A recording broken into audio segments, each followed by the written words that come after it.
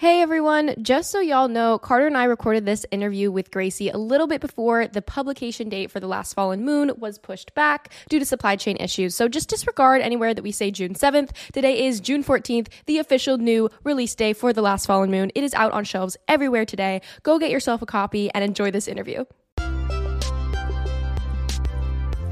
Welcome back to a special episode of Seaweed Brain. We have not been here doing a special episode in a hot second, so we're really excited to be back with the one and only Gracie Kim. We're going to be talking about The Last Fallen Moon today, sequel to The Last Fallen Star, dropping June 7th, so stick around. This episode is brought to you by Visit Williamsburg. In Williamsburg, Virginia, there's never too much of a good thing. Whether you're a foodie, a golfer, a history buff, a shopaholic, an outdoor enthusiast, or a thrill seeker, you'll find what you came for here and more. So ask yourself, what is it you want? Discover Williamsburg and plan your trip at visitwilliamsburg.com. When you need mealtime inspiration, it's worth shopping Kroger, where you'll find over 30,000 mouth-watering choices that excite your inner foodie. And no matter what tasty choice you make, you'll enjoy our everyday low prices, plus extra ways to save, like digital coupons worth over $600 each week. You can also save up to $1 off per gallon at the pump with fuel points. More savings and more inspiring flavors make shopping Kroger worth it every time. Kroger, fresh for everyone. Fuel restrictions apply. All right. Hi, Gracie. Nice intro. We've gotten better. Professional and slick. Oh my gosh, beautiful. Love your work.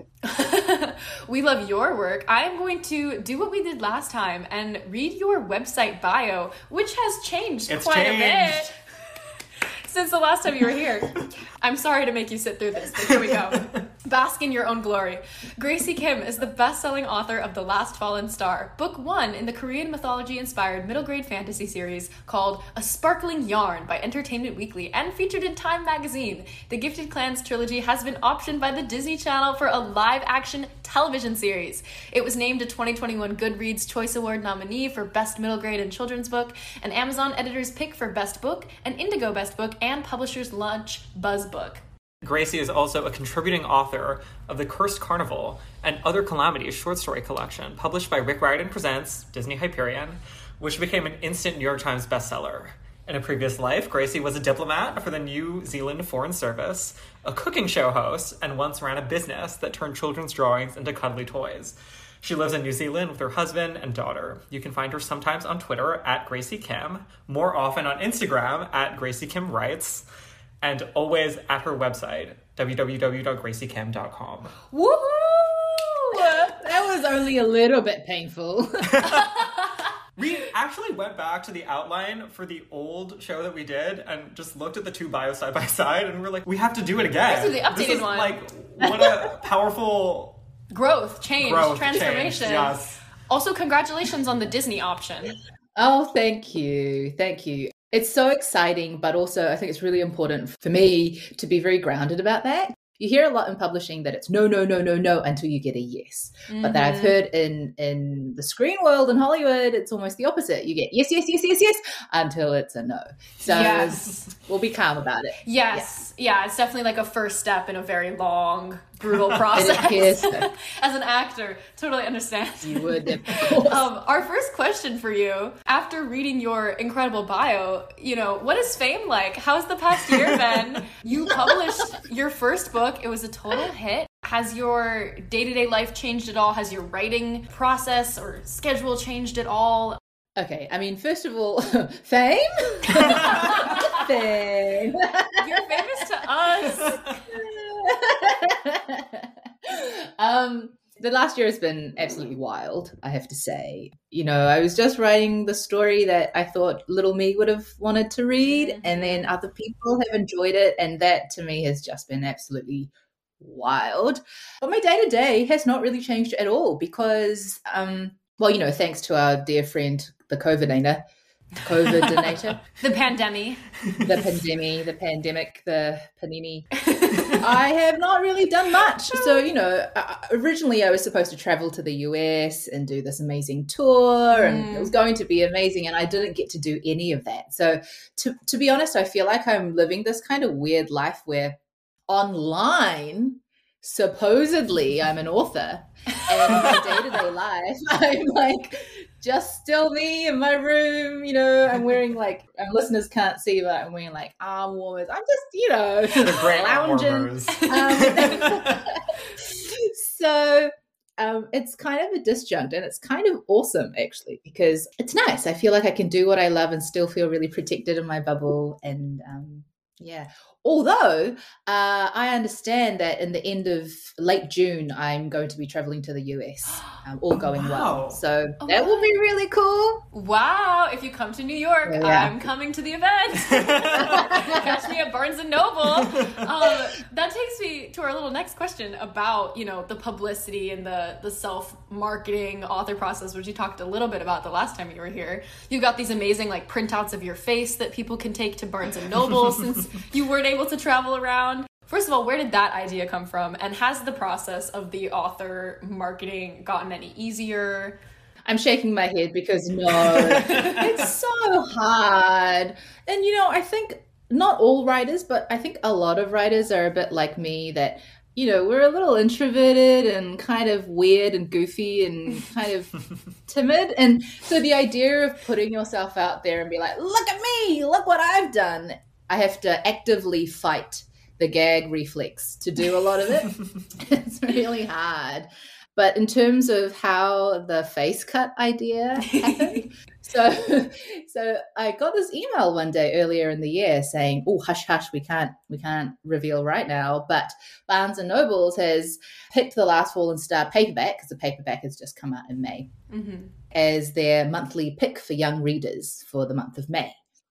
And I was like, whoa, because that's huge. That's every single store in the US. That's 600 stores, Incredible. each with their own display table with my book. And I was like, no, you've got the wrong person. Definitely not me. But somehow it was real. And honestly, my first thought was, oh, that's so sad that I can't be there, because I wanted to go around to every single store and sign all the books Yes. and, make a big thing out of it, because when do you get to say that your book is in the Barnes and Noble little tables and stuff? Anyway, so I thought, I can't go, but maybe I could go. So this one year for my mum's birthday, my mum loves, she's very unlike me in that she likes big things, she likes being made a fuss of and big gestures and things.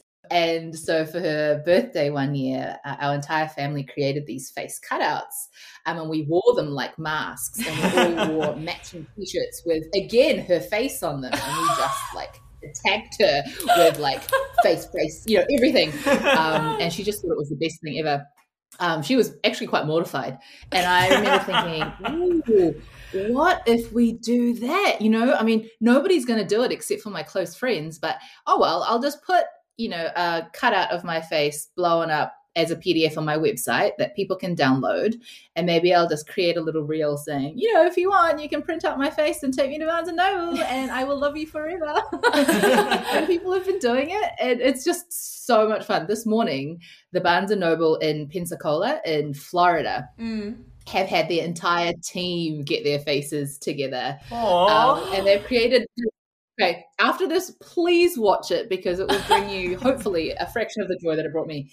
They've created a reel, and it's hilarious. So I'm just having the time of my life, because I almost get the best of both worlds. I'm in the comfort of my home, which is, my place, my safe place. And then I still get to be in all the Barnes and Nobles around the country. It's the best. I mean, you were giving all the people who run the Barnes & Noble social media accounts also something to do and content to post, which is just a win-win for everyone.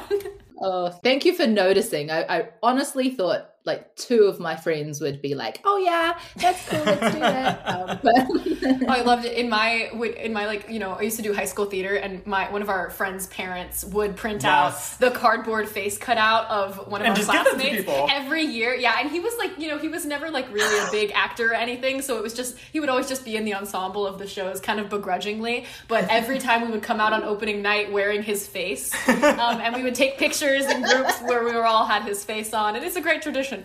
It works every time. Oh, it's the best. We should do it more often. Yeah, face honestly, cutouts are the greatest thing ever. And you know what is also great? For people who don't like having their photo taken but want to support fellow authors or fellow thespians or whoever it is, it's a safe way of doing it because they can take a photo without having to show their own face, which I think is actually quite cool.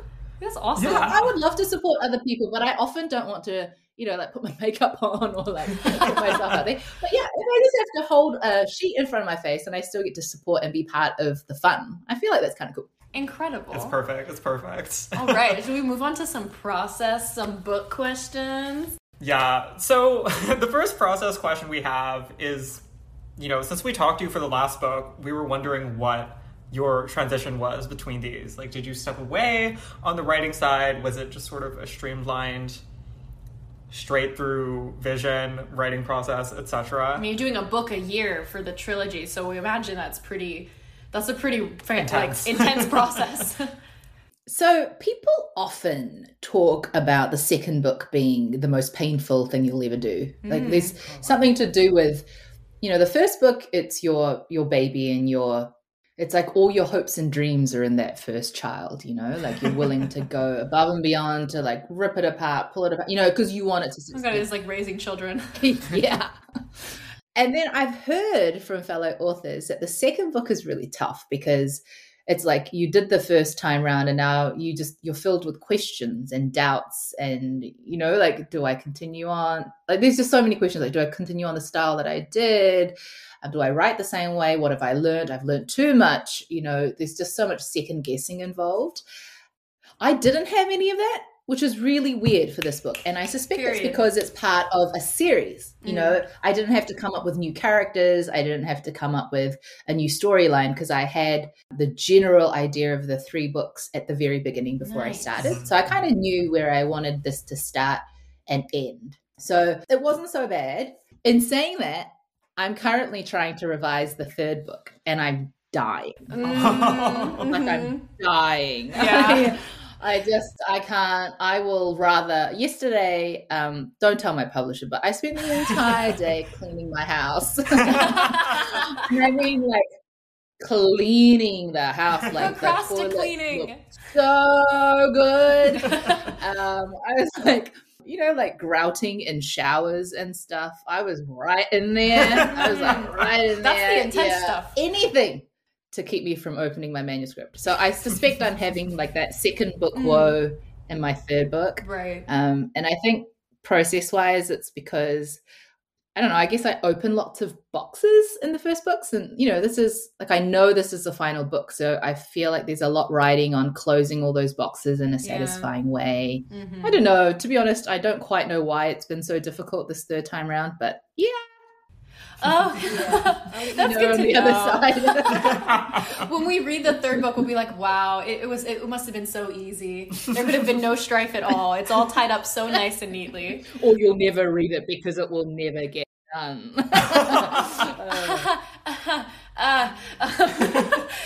It's funny that you mentioned like having the outline of all 3 books, because we were just been talking this afternoon about how many new characters there are in this second book and how basically, you know, I guess spoilers for The Last Fallen Star, if you're listening to this, at the end of the last book, most of Riley's friends and family lose their memories of her. So we're jumping into the second book with all of those relationships in kind of like starting over at like point A.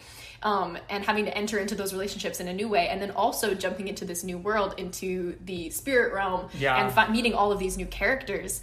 So we're curious about like how you handled like so much world building in this book. So when I was learning the craft of writing, I remember being told not to look at the plotting of a book You can't just sit down and say, this is going to happen. And then, oh, I'd like maybe this type of thing to happen. And then maybe a little bit of magic here. It has to be consequential. So whatever happens, like whatever is the inciting incident that starts off the adventure has to lead on to the next thing. And then as a result of those consequences, something else has to happen. So everything has to build like a snowball or else the story doesn't flow. And so even though I knew where the kind of 3-book general path would go, I kind of started drafting the beginning of book 2 and realized, oh, nobody remembers her anymore. Right. Who is she going to hang out with for this adventure? It was almost out of necessity, I guess. I mean, I knew she was going to go down to the spirit realm, and I knew the main character that she was going to meet. But in terms of everybody else, I think they just came out of the woodworks naturally for the sake of her journey, if that makes sense. I'm realizing also we haven't done like a brief setup for the plot of this book. For anyone who's listening who hasn't, read any blurbs yet in preparation for this episode, shame on you for not doing your homework. Listeners, basically at the start of the book, we meet back up with Riley. She's still living with her, her family, and Hattie is back, but Hattie is, perhaps a little bit ill. She's sleeping for long periods of time, and basically none of the Gom tribe have their powers anymore because of everything that went down at the end of The Last Fallen Star. So Riley decides to embark on this mission to the spirit realm to talk to Saint Heojin, yeah. Heojin, to try to encourage him to become the new patron god of the Gom tribe, and restore everyone's powers, save the day. And of course, she embarks on this journey completely alone at the start of the book, again, because she doesn't want to, like many heroes and heroines we know, doesn't want to get anyone else involved in her mess. But when she gets to the spirit realm, she does meet some new faces, and some old familiar faces who are trapped down here to go on this journey with her. Yeah, we wanted to ask about this, particularly because, the experience of reading this book, I guess similarly to the first book, was very different, I felt, from a lot of other books that I read, specifically when it comes to how propulsive it was. Like, the amount of turns that make sense, but that are just very completely changing the direction of what I expect we're going to be doing for the next few chapters is so high. Like, when we first get to the underworld, she pulls out her little map, and I'm like, okay, this is probably what we're going to be doing for the book, we know where we're going. Yeah, I got this. Yeah. She says, there are these people that she's probably going to meet, and these are the, trials that they have set up for her, and it's like, okay, great, that's probably the whole book, right? And then, no. We blast through that, and we're on to something else. And I wanted to ask about just how you manage that, I guess, what do you have to do to be able to string all of these very diverse things together and to have these twists pay off so quickly in the book? I actually think it's one of my weaknesses, actually, because my brain is so restless. I find it amazing when I'm reading books, and in terms of plot, not a lot has happened, but you feel so sucked in, and you're hanging off every word and dialogue and every small thing that's happening, and you're just engrossed in it. I wish I could do that magic. I think my brain is, I mentioned restless before, I'm such a restless brain, and I get bored, and so I'm like, okay, well, what's going to happen now? I think that Carter and I are also like that. So I'm not good at reading boring books, so this is the book for me. Yay! Yeah, I think just naturally my brain wants something fun to happen. I don't know, maybe it's a product of our generation now, everything is short form, and we're, even tweets are short, and I don't know, captions on photos. We have to consume information in such bites or else we get bored, right? And I don't necessarily think that's probably a good thing longer term, but that is just how my brain works. So yeah, I'm just oh, and this is going to happen. Oh, and this is going to happen. and one of the things I got as a tip from a writer friend, which I love, is every time you're stuck at a plot point about what's going to happen next in the story, think about the worst possible thing you could do to your character. And then what makes a good book is how your character weasels their way out of that situation to their triumph. Like that's the story. But your job as the writer is to create the challenges and obstacles in their way so that the main character can write their own story.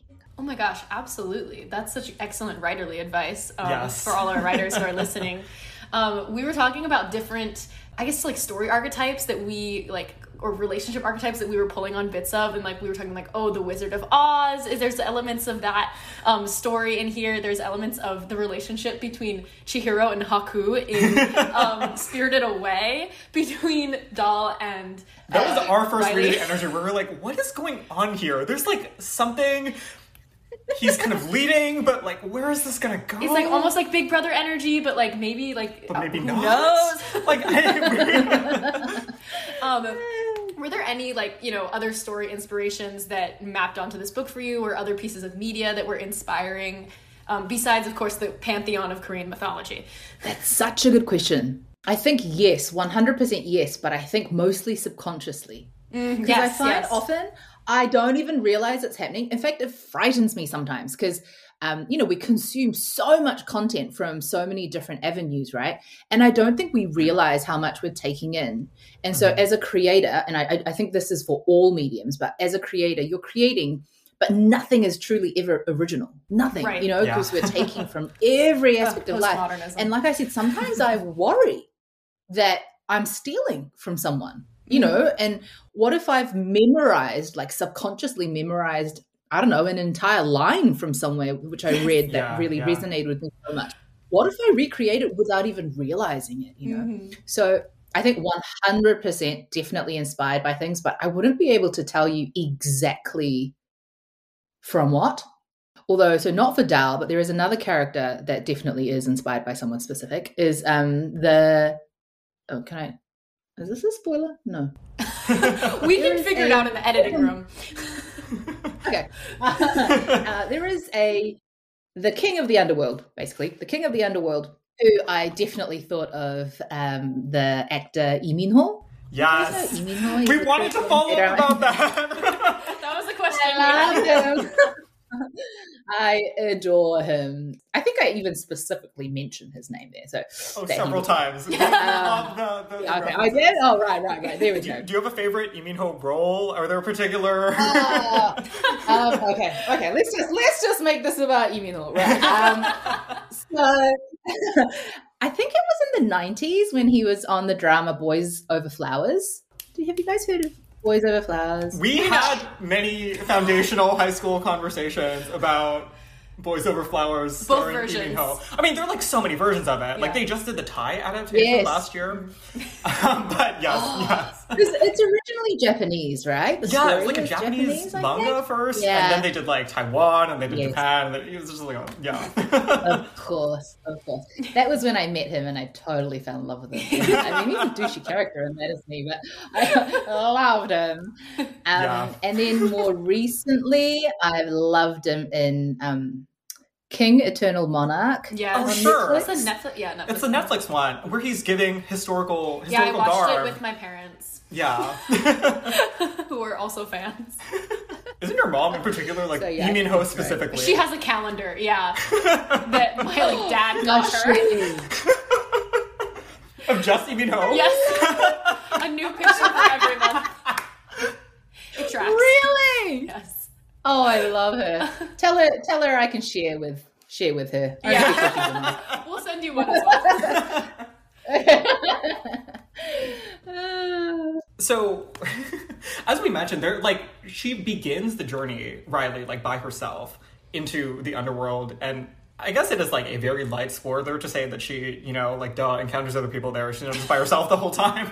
But you weave such an interesting balance between having these elements of the classical hero's journey that is very soloistic in with such a, rich, resonant ensemble feeling to it, where, we have all of these lovely detailed characters from the first book that are so rich and specific and who were introduced to so meticulously in sequence. And then also all of these new characters that we're carrying so many people with us and such an understanding, both in the form of the novel and also in just the plot and what she's going through about the degree to which she's interacting with these people.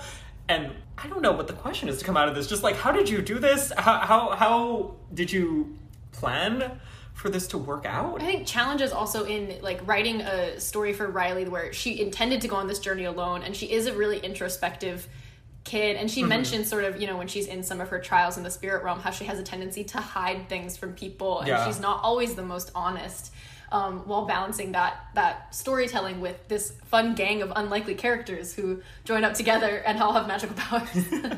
Yeah, I don't know. Often I think of my own life and I think of all the people that make me who I am. And it's almost like, you know, when people congratulate me on my successes or whatever, I always find it really uncomfortable, mostly because of just who I am and my upbringing, and I think cultural upbringing as well, but also because I feel like I am, like, you see me, but with me everybody else that I stand with and that I choose to be with, and that people who support me and stand with me. And I don't know, I just think it's so cool. I just love stories when there's a world of characters, because that's what life is like, you know. And I don't know, I guess the challenge is, when you do have lots of characters, is to make each one memorable and different, so that you're not just talking heads without any kind of separate, you know, you just don't remember them, right? Like, who's that person again? And I think I'm still learning that. I'm still learning how to do that.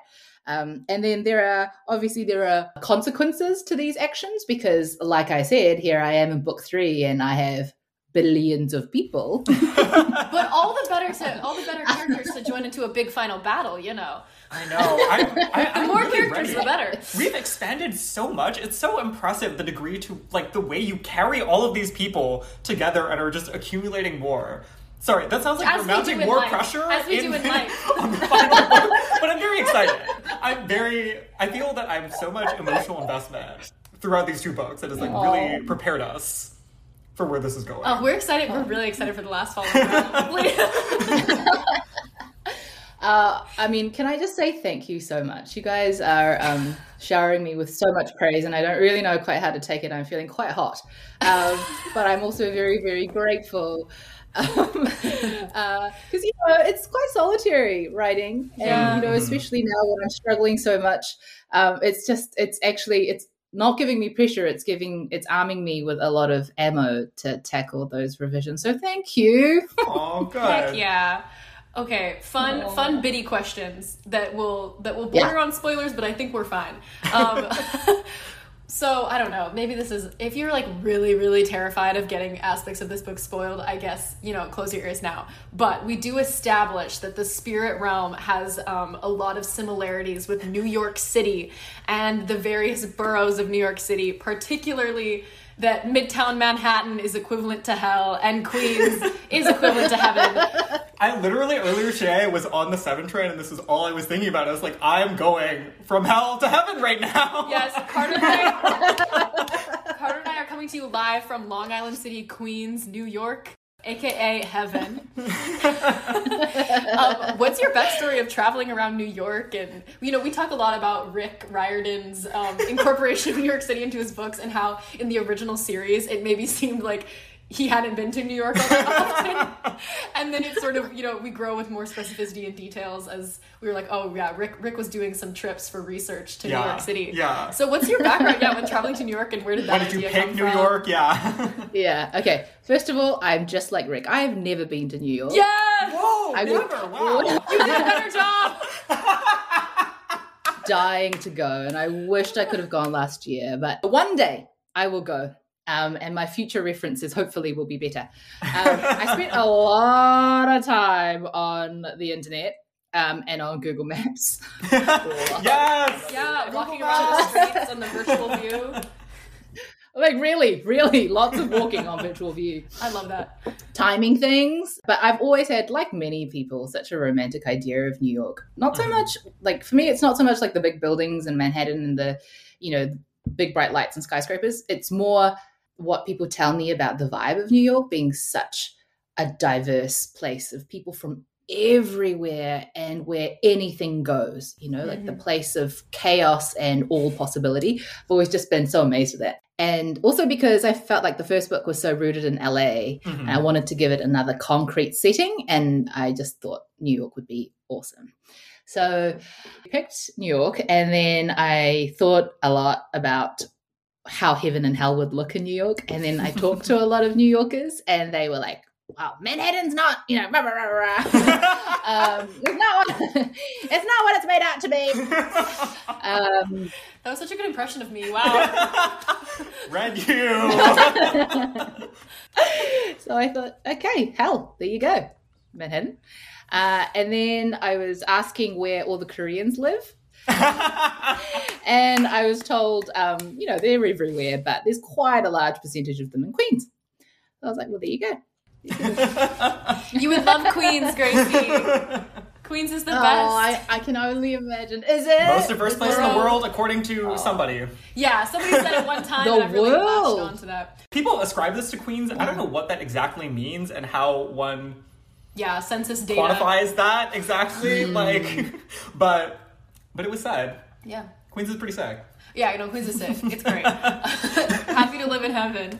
Okay, Carter, go Okay. ahead. We have to ask about, when I read the passage about the Imuki being named after members of BTS, I was like clutching the chair. I was so amazed by your bravery. I was like, how can someone have the real life courage to wade into this? To wade into the BTS fandom. To wade into ARMY. That is my question. Like, how have you become such a courageous person? What does it take to become someone of such strong moral fortitude? Okay, now I'm scared. Stop frightening me. Gracie. She's not in the same corners of Twitter that you are. It's gonna literally, be okay. I've seen some YouTube comments where it's like, whoa, this is so much. And this is why I was like, that's brave. That's so brave. But also I respect it, and I really found it really very funny as well. Okay, well, if I'm not here next year, you'll know what happened to me. It was the ARMY. They got me. But also, the emojis are lovable. Maybe not initially, but they are lovable. We get there. That's true. Yeah. So don't kill me, please. It's all a shout out. It's all a call in. Do you have a bias? Do you have a favorite song you wanna plug? Favorite member? My bias is Namjoon. Sure. I love him. I love his very rightly picked. His Big Brother vibe. Just that kind of like, I'm under my wing. I got you. I just love that about him. And I was watching that clip when he's preparing for the UN address. Wow. I don't know if you guys have seen that, but he's like preparing behind the scenes, and the others are like being jokey and kind of like letting off steam, just being who they are. And he's like serious, he's like calm with them when they're joking around with him, but he's like calm and he's preparing and he's so like conscientious and he's taking it so seriously. And I love that. Good, like, responsible man. A hard-working, responsible man. Oh, so true. Give me a real man any day. There is reference. There's a specific reference made at a later point in the book. There's like multiple references to this, I think. There's multiple references to perhaps methods of travel between different underworlds from different cultural mythologies. Care to comment on perhaps the future traveling between said underworlds and perhaps future books? Okay, I'll be really honest here. I can't promise that there will be travel between underworlds in future books. But I wanted to put that in there specifically because, we all have such different beliefs about the afterlife. And, the author's note kind of goes, I think there's an author's note in there. But anyway, yes. The idea that, we all have different beliefs, and the afterworld is such a scary area of contention for lots of people because we don't know what happens, right? And there is such a diverse range of options of what could happen to us. And I wanted to, I guess, acknowledge that even though this is a fictional world, that in this fictional world, there's one belief that they have about what happens to us when we depart this earth, but that's not the only way, and that just because this world is set with characters who believe one belief does not discount all the other beliefs, that they can and could exist in unison somehow. I wasn't sure how to explore that without actually having the characters go to these places, but I thought, yeah, what if we just mention that actually when you are, just as in Earth, we can take a plane and go to Italy or Greece or Korea or wherever, that perhaps in the underworld it's the same. You know, you have your place that you may have been born into, I guess, or like died into, but you can also then travel and visit other places. And maybe it's just like here, maybe it's like travel, you know, who knows? But I guess it's, for me, wishful thinking that I don't know, sometimes think of, you watch the news and it's so depressing, all these wars and fights and politics around what is at its core something as fundamental as religious belief or spiritual belief. And often, you know, we're all talking about similar things, or at least if we're not talking about the same God with different names, or gods plural, we're at least talking about the same concept, you know, of a life after death, or of an existence in the after. And I just think it's so sad that we become so disparate in that, you know, like what if it's so hard to understand what happens afterwards? Why is it not a possibility that in this impossible next world that we could be united in a similar way? I don't know. I'm not too sure what I'm saying, except to say that I love the idea that we could all coexist somehow. Yeah, absolutely. Yeah. And also, all dogs go to heaven. Also that, yes. Oh, 100%. that is a statement in this book. So no worries there. Well, thank you so much, Gracie. That was a beautiful final answer to end on. I mean, wow, I'm gonna sleep and have beautiful dreams tonight about world peace and accepting and tolerating each other's religions. The Last Fallen Moon drops June 7th, which I think is when we will be releasing this episode. So if you haven't already pre-ordered from Barnes & Noble or your local bookstore, you better hop in your car, get on your skateboard, and zoom on over and pick up a beautiful hardback copy of this novel. Anything else you would like to add or chime in or say anything, Gracie? No, I mean, I really don't have anything else to add except to thank people who have taken time out of their busy days and schedules to grab my book and read it. I just think it's such an honor to have people sharing that with me. And for those people who reach out and share their thoughts with me, honestly, every single message I get makes my world. It means everything to me. And so if anybody wants to reach out, I know sometimes people will stop themselves from doing it because they think that they shouldn't, or because I'm busy or whatever. But no, genuinely, I love and read and will respond to every single one. So yes, if you would like to get in touch, please do. DM Gracie, guys. Thank you so much for joining us. Buy The Last Fallen Moon, get hyped for Last Fallen Realm, and we will see you guys next time. Yay, thank you.